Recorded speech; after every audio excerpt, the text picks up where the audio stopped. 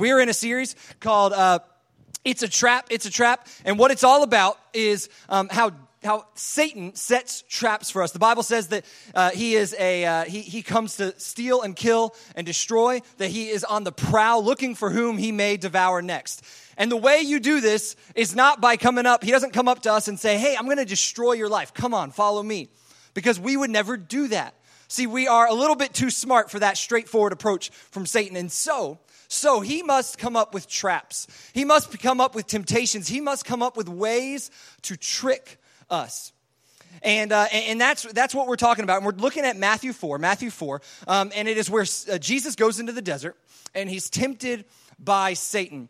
And Satan uses 4 ways. Everybody say 4 again. 4, yeah. And so he uses 4 ways, and we've gone over the first 2. I'm just going to go through them real quick. The first week, we talked about how Satan wants us to doubt who we are and whose we are. See, if he can get us to doubt that we are valuable, to doubt that we are loved, to doubt that we are created by God, if he can get us to doubt all those things, then why does our life matter? It doesn't. And if he can get us to believe our life doesn't matter, then he can get us to do all kinds of things that are just crazy and pull us away from God. And that's what we need to remember. Temptations, the whole point of temptations is not just that Satan's trying to get us to be tempted. He's trying to pull us away from God. And when we doubt who we are and whose we are pulled away from God because we don't believe that there's anyone that cares about us, that our life matters at all. Last week we talked about trap number 2, and it is this. Satan wants us to choose pleasure in the moment over God. We talked about hunger and physical pleasures and the things that we hunger after. And Satan uses these, and these are like the common temptations that we talk about: sex, money, stuff, drugs, alcohol, all that kind of stuff. Because if Satan can put that in front of us, it's just like your standard mousetrap or as Hank talked a few weeks ago in the video about, like a salt lick for a deer. It draws them in because they physically hunger after it, and then they are going towards their demise. And that's what Satan does, is he puts this trap out in front of us and this temptation, and we just go after it. And we don't see the trap. We don't see the big picture. And tonight we're going to look at trap number 3, and it's all about testing God. So I'm going to pray, and then we'll talk about that. Jesus, we love you. We thank you for loving us. We know that Satan has a lot of tricks, and we just want to figure out how to live this abundant, freeing life that you've set out for us. And the only way we can do that is by understanding how Satan tries to tempt us. And so, Lord, as we talk about this trap number 3, I pray that you would give us understanding, that you would speak to our hearts, that I'd get out of the way, that distractions would get out of the way, because we need to hear from you. So speak to us right now, in your name. Amen. Amen. So as we talk about testing God, this idea of testing, as I thought about testing this week, I was like, well, how do I share about this? And I thought of one name that came to my mind, and you guys don't know this name, but you're about to hear about this name. His name was Bear. And Bear is was, I don't even know if he's still alive, was a dog that my roommate had in college. And you guys know by now, look, there's a misperception about me that I don't like animals. I love animals. I think animals are incredible. A few weeks ago, we were in Panama, and I got to go 6 inches from a jaguar, a grown male 15-year-old jaguar in Panama, and I got to have like a monkey crawl around on my head and hold a sloth and all that stuff. I love animals. Animals are great. I don't want a pet. I don't want an animal in my house. I don't want them touching my bed. I don't want them to lick my clean jeans or my clean feet after I get out of the shower. I don't want their nasty dog bowls over there or their kibbles and bits. I don't want their smell in my house. I don't want their dog hair or cat hair everywhere. I don't want them to just lick things and drag their bottom on things and all that. It just grosses me out. Animals should not be in homes. That's just the way it is. But I can't control my roommates. And you'll find when you go to college, you have to make certain, you have to settle for some things. And I had to settle a few times for roommates that were my friends that I love like crazy, but they had animals. They had dogs. Now, after college, I had a roommate named Mark, and he had a dog named Apollo, black lab, my favorite dog in the history of the world. I still didn't want to live with him. I still would rather just see him like split custody kind of thing, like just see him every once in a while. But I love this dog, but I don't want to live with him. But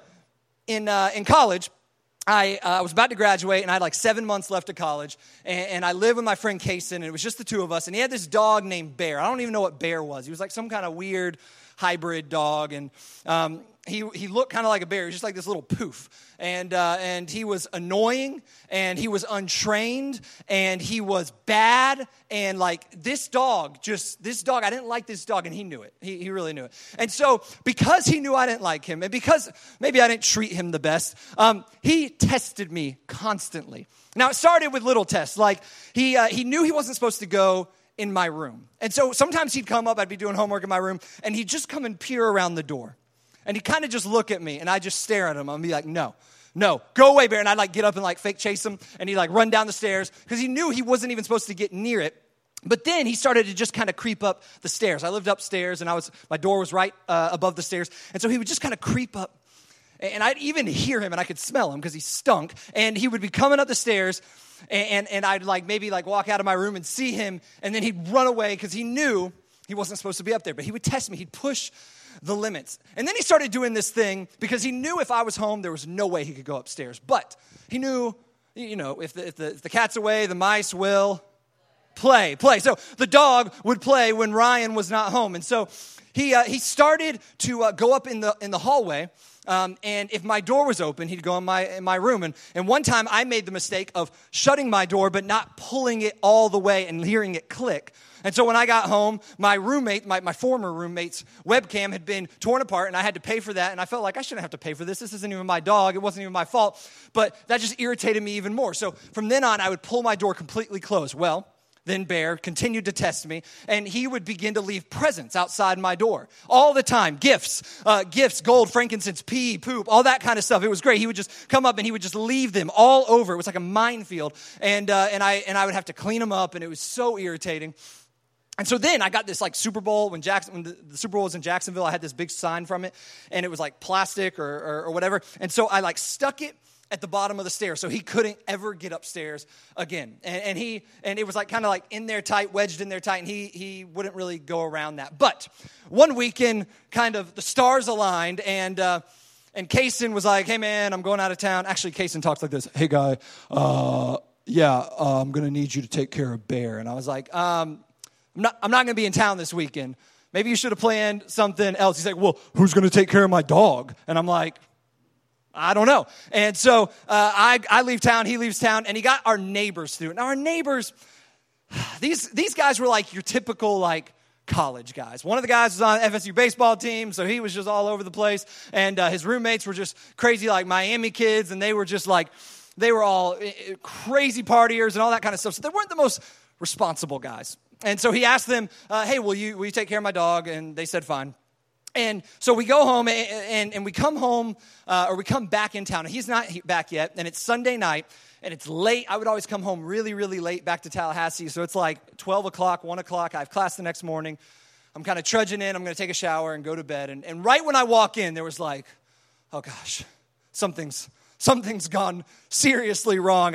I don't see Bear downstairs, and I'm like, oh no, this is bad. The house reeks, and I'm like, oh gosh, what has happened? And then as I continue to open the door and I see the stairs, my wall has fallen, and I knew that it had been breached and that something had happened, and so I slowly walk up the stairs, and the anger is just building inside of me. And then I got up there, and it was like a World War II or Vietnam minefield. Like I had to get to my room, I was like Mission Impossible, doing like yoga poses, and I was doing one of these, and I had to like, don't they have that game at Adventure Landing where there's like lasers or something?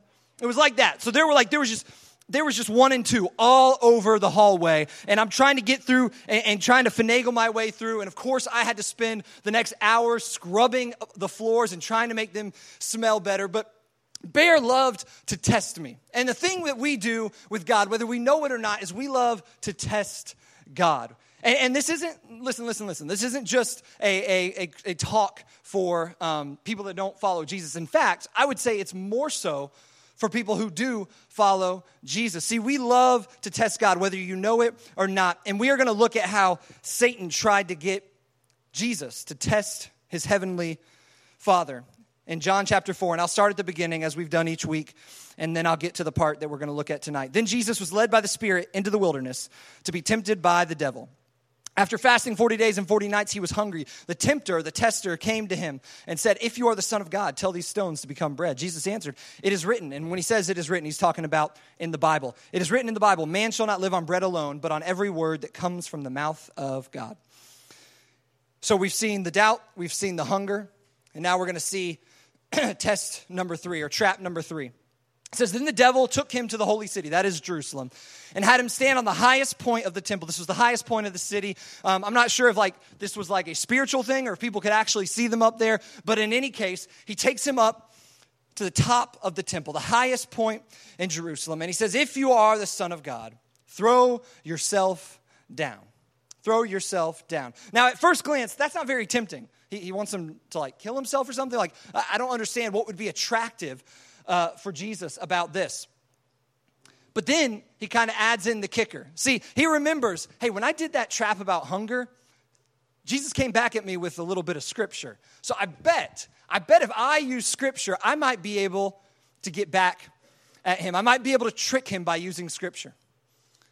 And so he says this, for it is written, Jesus, it is written, he will, that is God, he will command his angels concerning you, and they will lift you up in their hands, so that you will not strike your foot against a stone. See, Satan wanted Jesus to test God. He wanted Jesus to say, I'm going to be in control. I'm going to go the direction I want to go. I'm going to use my godly power to do something, and then I will save myself or have the angels save me. What he wanted him to do was not kill himself. He wanted him to test God. He wanted him to put God in a situation where Jesus was trying to do his things his own way. Because he knew that if he could get Jesus to say that he knew better, that he was in control, he knew that if he could get Jesus to be the God of his own life, well, then he would win.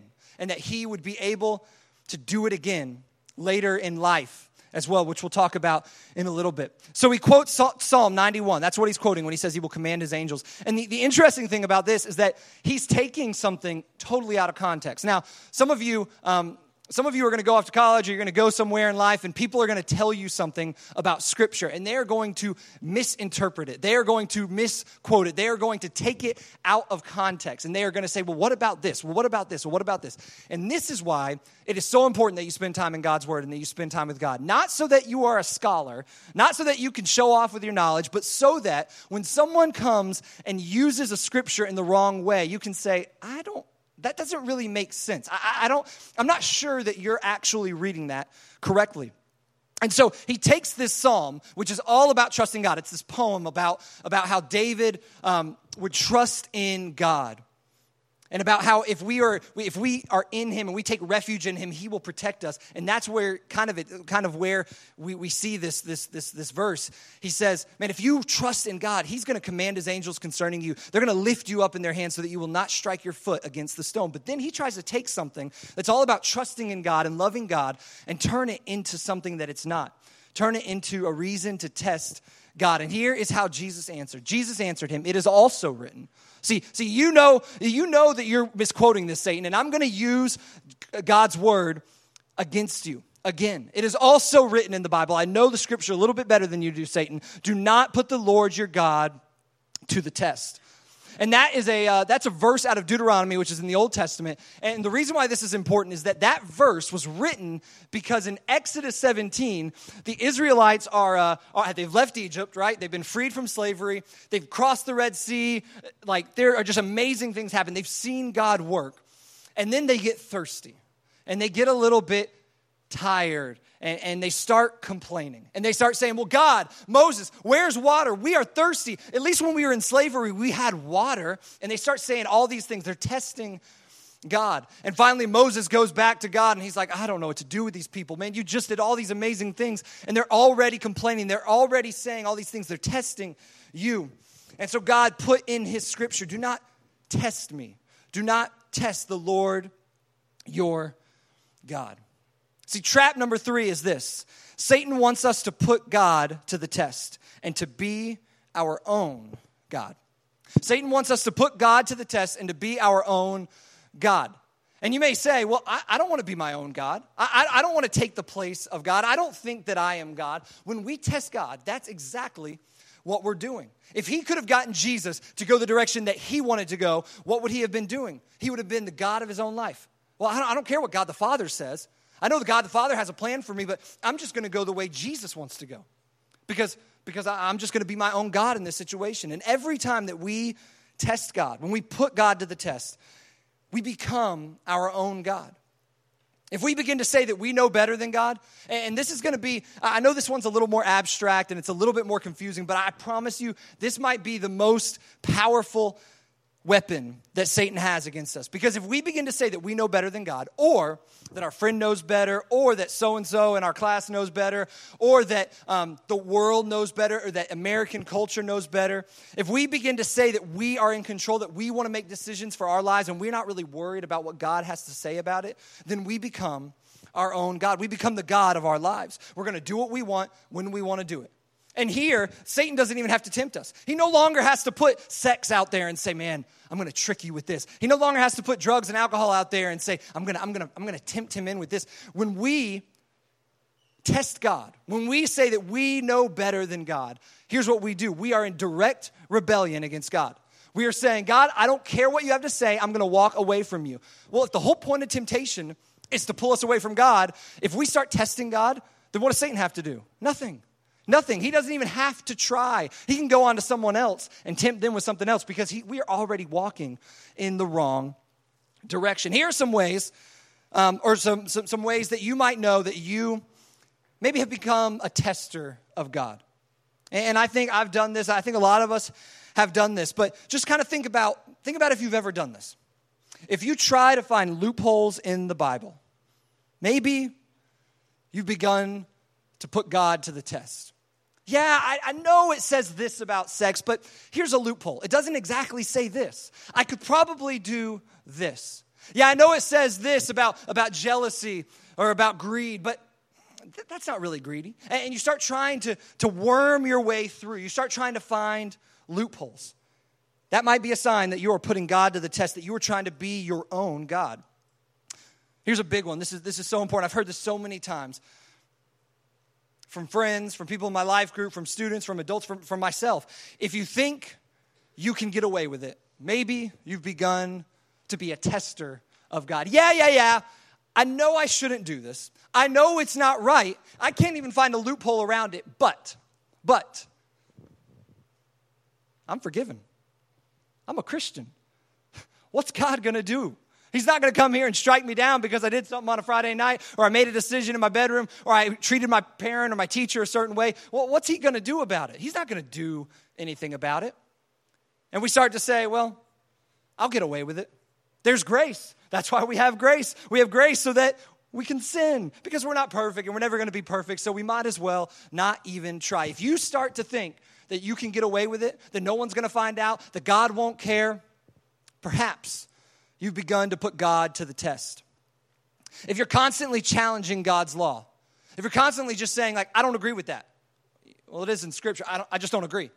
Well, I think this. Well, I think that. Well, I think this. If you're constantly challenging God's law, perhaps you're testing God. Perhaps you're trying to be your own God. And here's the fourth one. If you won't listen to authority in your life, spiritual authority, if you begin to get to the point where you don't want to listen to your life group leader, or you don't want to listen to your accountability partner, or you don't want to listen to me or Pastor Jerry or some other spiritual mentor in your life, if you get to that point, perhaps you've begun to put God to the test.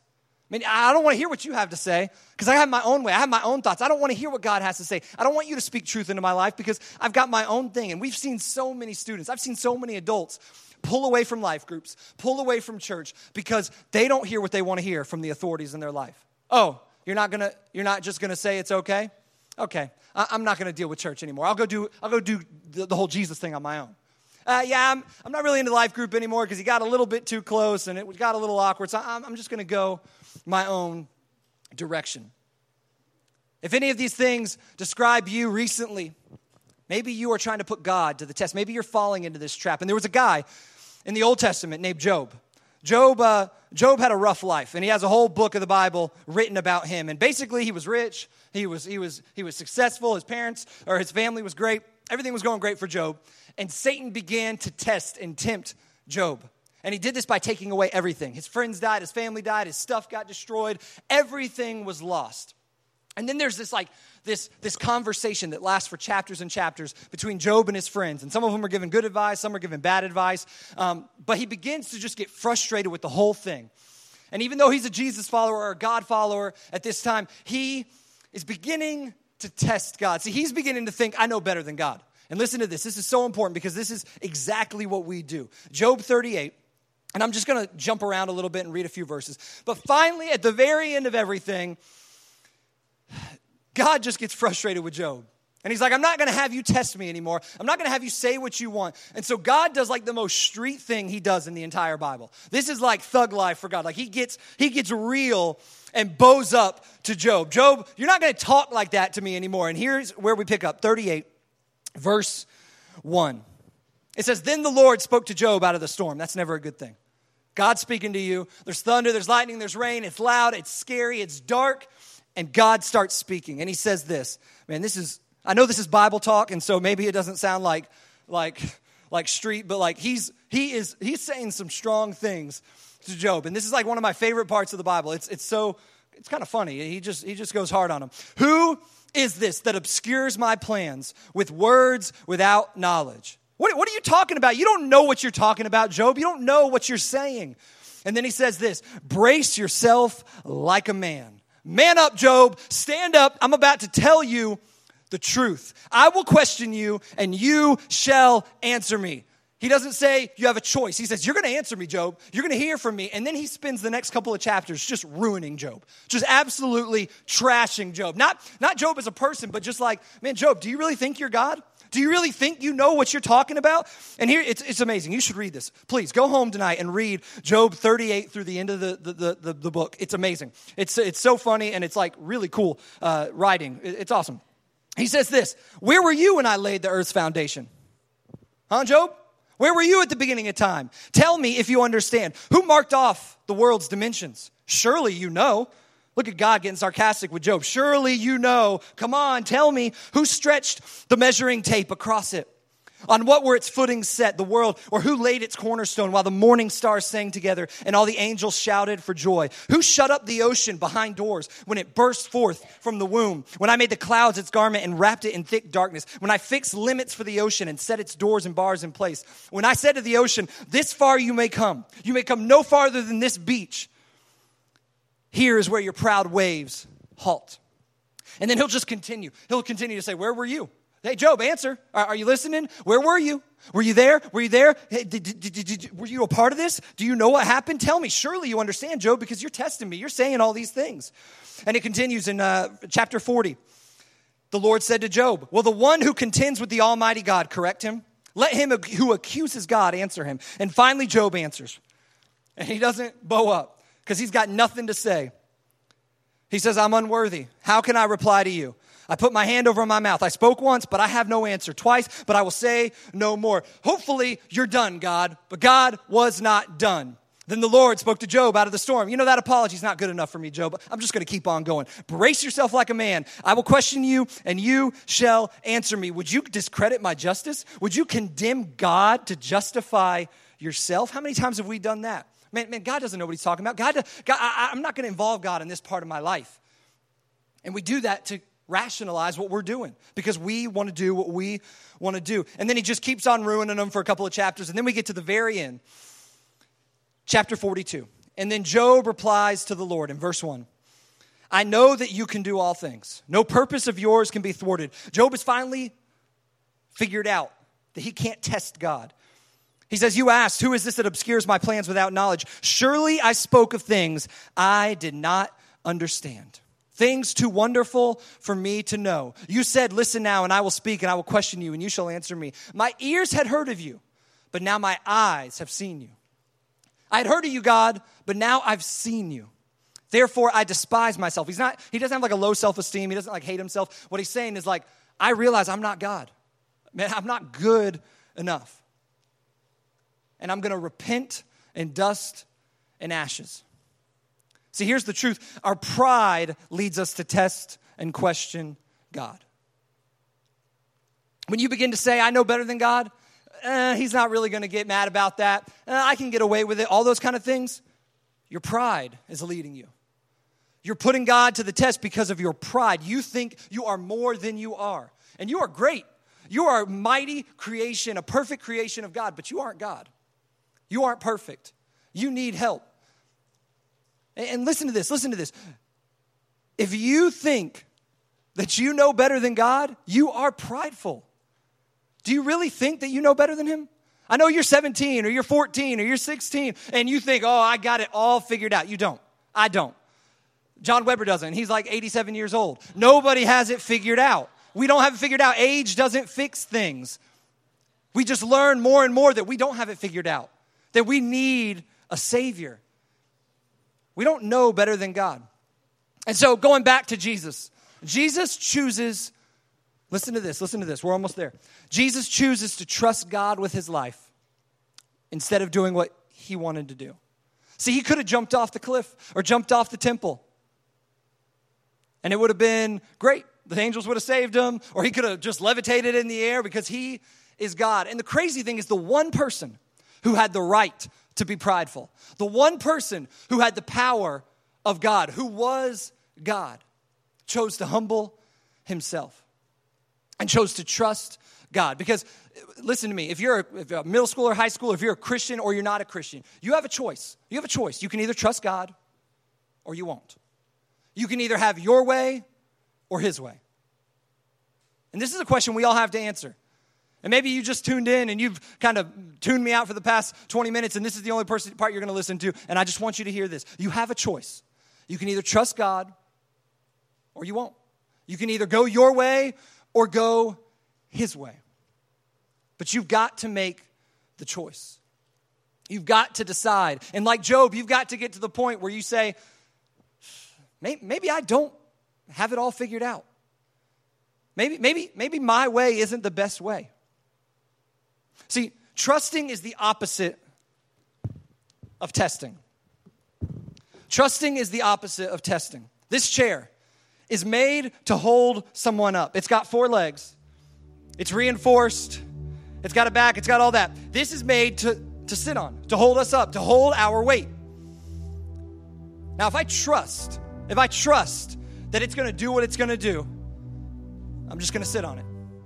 I'll lounge on it. I won't think twice about it. I'll put my full weight on it, and I won't even be paying attention to the chair. I'm talking to somebody, or I'm watching TV or whatever, because the chair, I trust in it. I trust for it to do what it's supposed to do. That's trust, putting your full weight upon it. And when you sit down in a chair and you trust it, you sit down on a couch and you trust it, you get to rest. You get to relax. See, Jesus, remember the words of Jesus where he says, "Come to me, all who are weary and heavy laden, and I will give you rest for your souls." You can't get rest when you're trying to be God.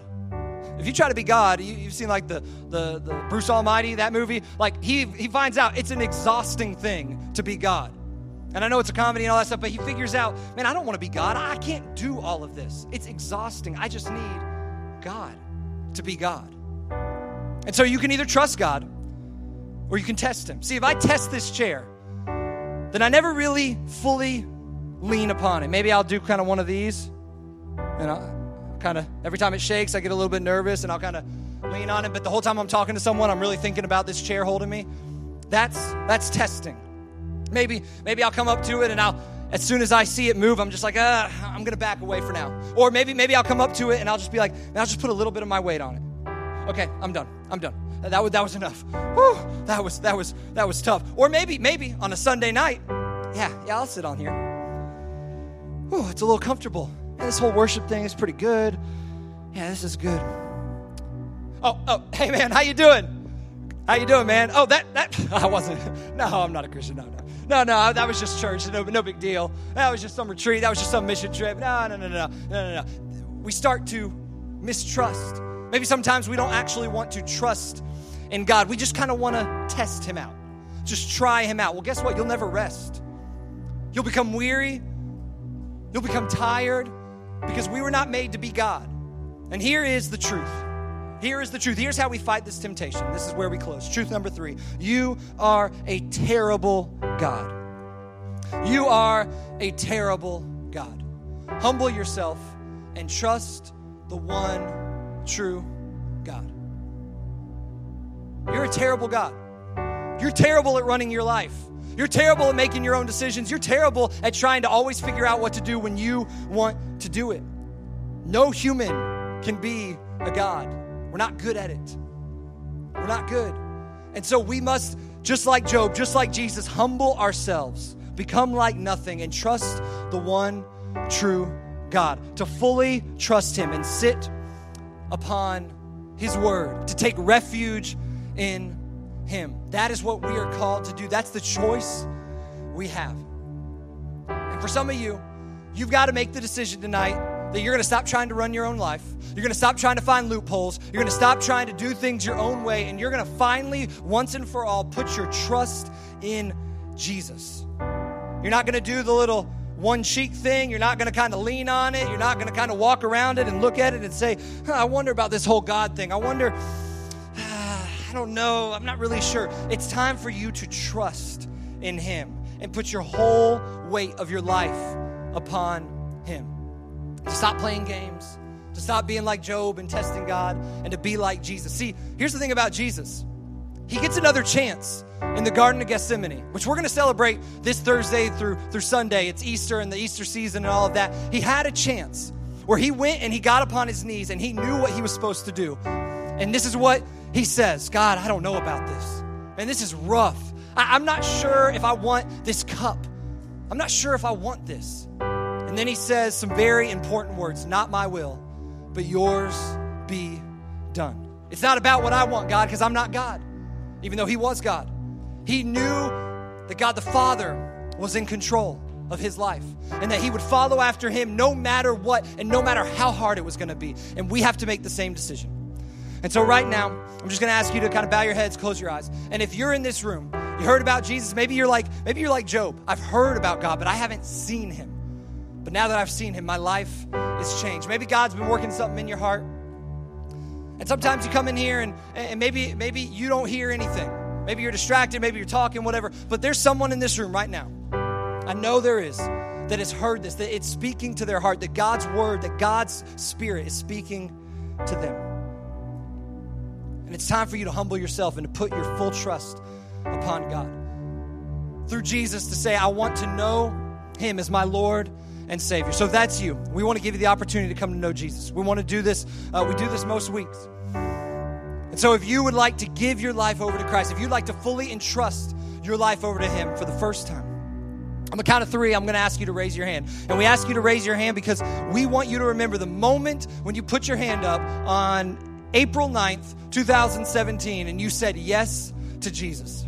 I want you to remember that moment. So stop trying to run your own life. Here it is. Here's your chance. Here's your opportunity to say yes to Jesus, to put your full trust in Jesus. 1, on the count of 3, I want you to raise your hand. 1, God loves you.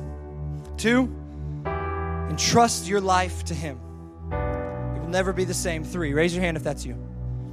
Raise your hand if that's you. Don't worry about who's next to you. Don't worry about who's looking where. They can't make the decision for you. Raise your hand, put it up high. I'll give you a couple more seconds if that's you. If you feel God speaking to me, your heart's beating out of your chest, you know that he's talking to you, you know it's time to trust him, raise your hand. Put it up high. Put it up high. And pray this prayer with me, believing it in your heart, which is what faith is. Lord, I'm yours. I know I've messed up. I know I'm a bad God. I've tested you for far too long. Change me. I want to follow after you. I want you to be the Savior of my life. I know you're the Son of God. I know you sacrificed yourself for me on the cross and you rose again to change humanity. Lord, I ask you to come and guide me. I put my trust in you. In your name I pray. Amen.